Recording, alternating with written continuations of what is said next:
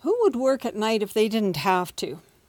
While it's true that many people work at night only because their job requires it, it's also true that many people not only don't mind the night shift that comes with a standard shift rotation, they may also choose a permanent night shift schedule. The reasons for doing so vary.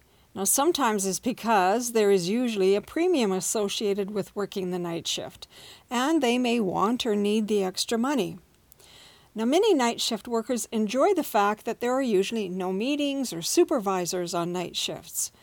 This allows them to simply focus on their work and to work more independently. For others, working at night helps them manage their personal and family needs. For example, it reduces childcare costs if one parent works during the day and the other at night. If one is to be successful working nights, it is important to like your own company and enjoy engaging in activities either on your own or joining in with others you may not know. Now, most importantly, you must be physiologically well adapted to being awake at night and be able to sleep during the day. Otherwise, both your physical and mental health will suffer. Join me every day to learn more about sleep and work and how you can sleep better, feel better, and work better.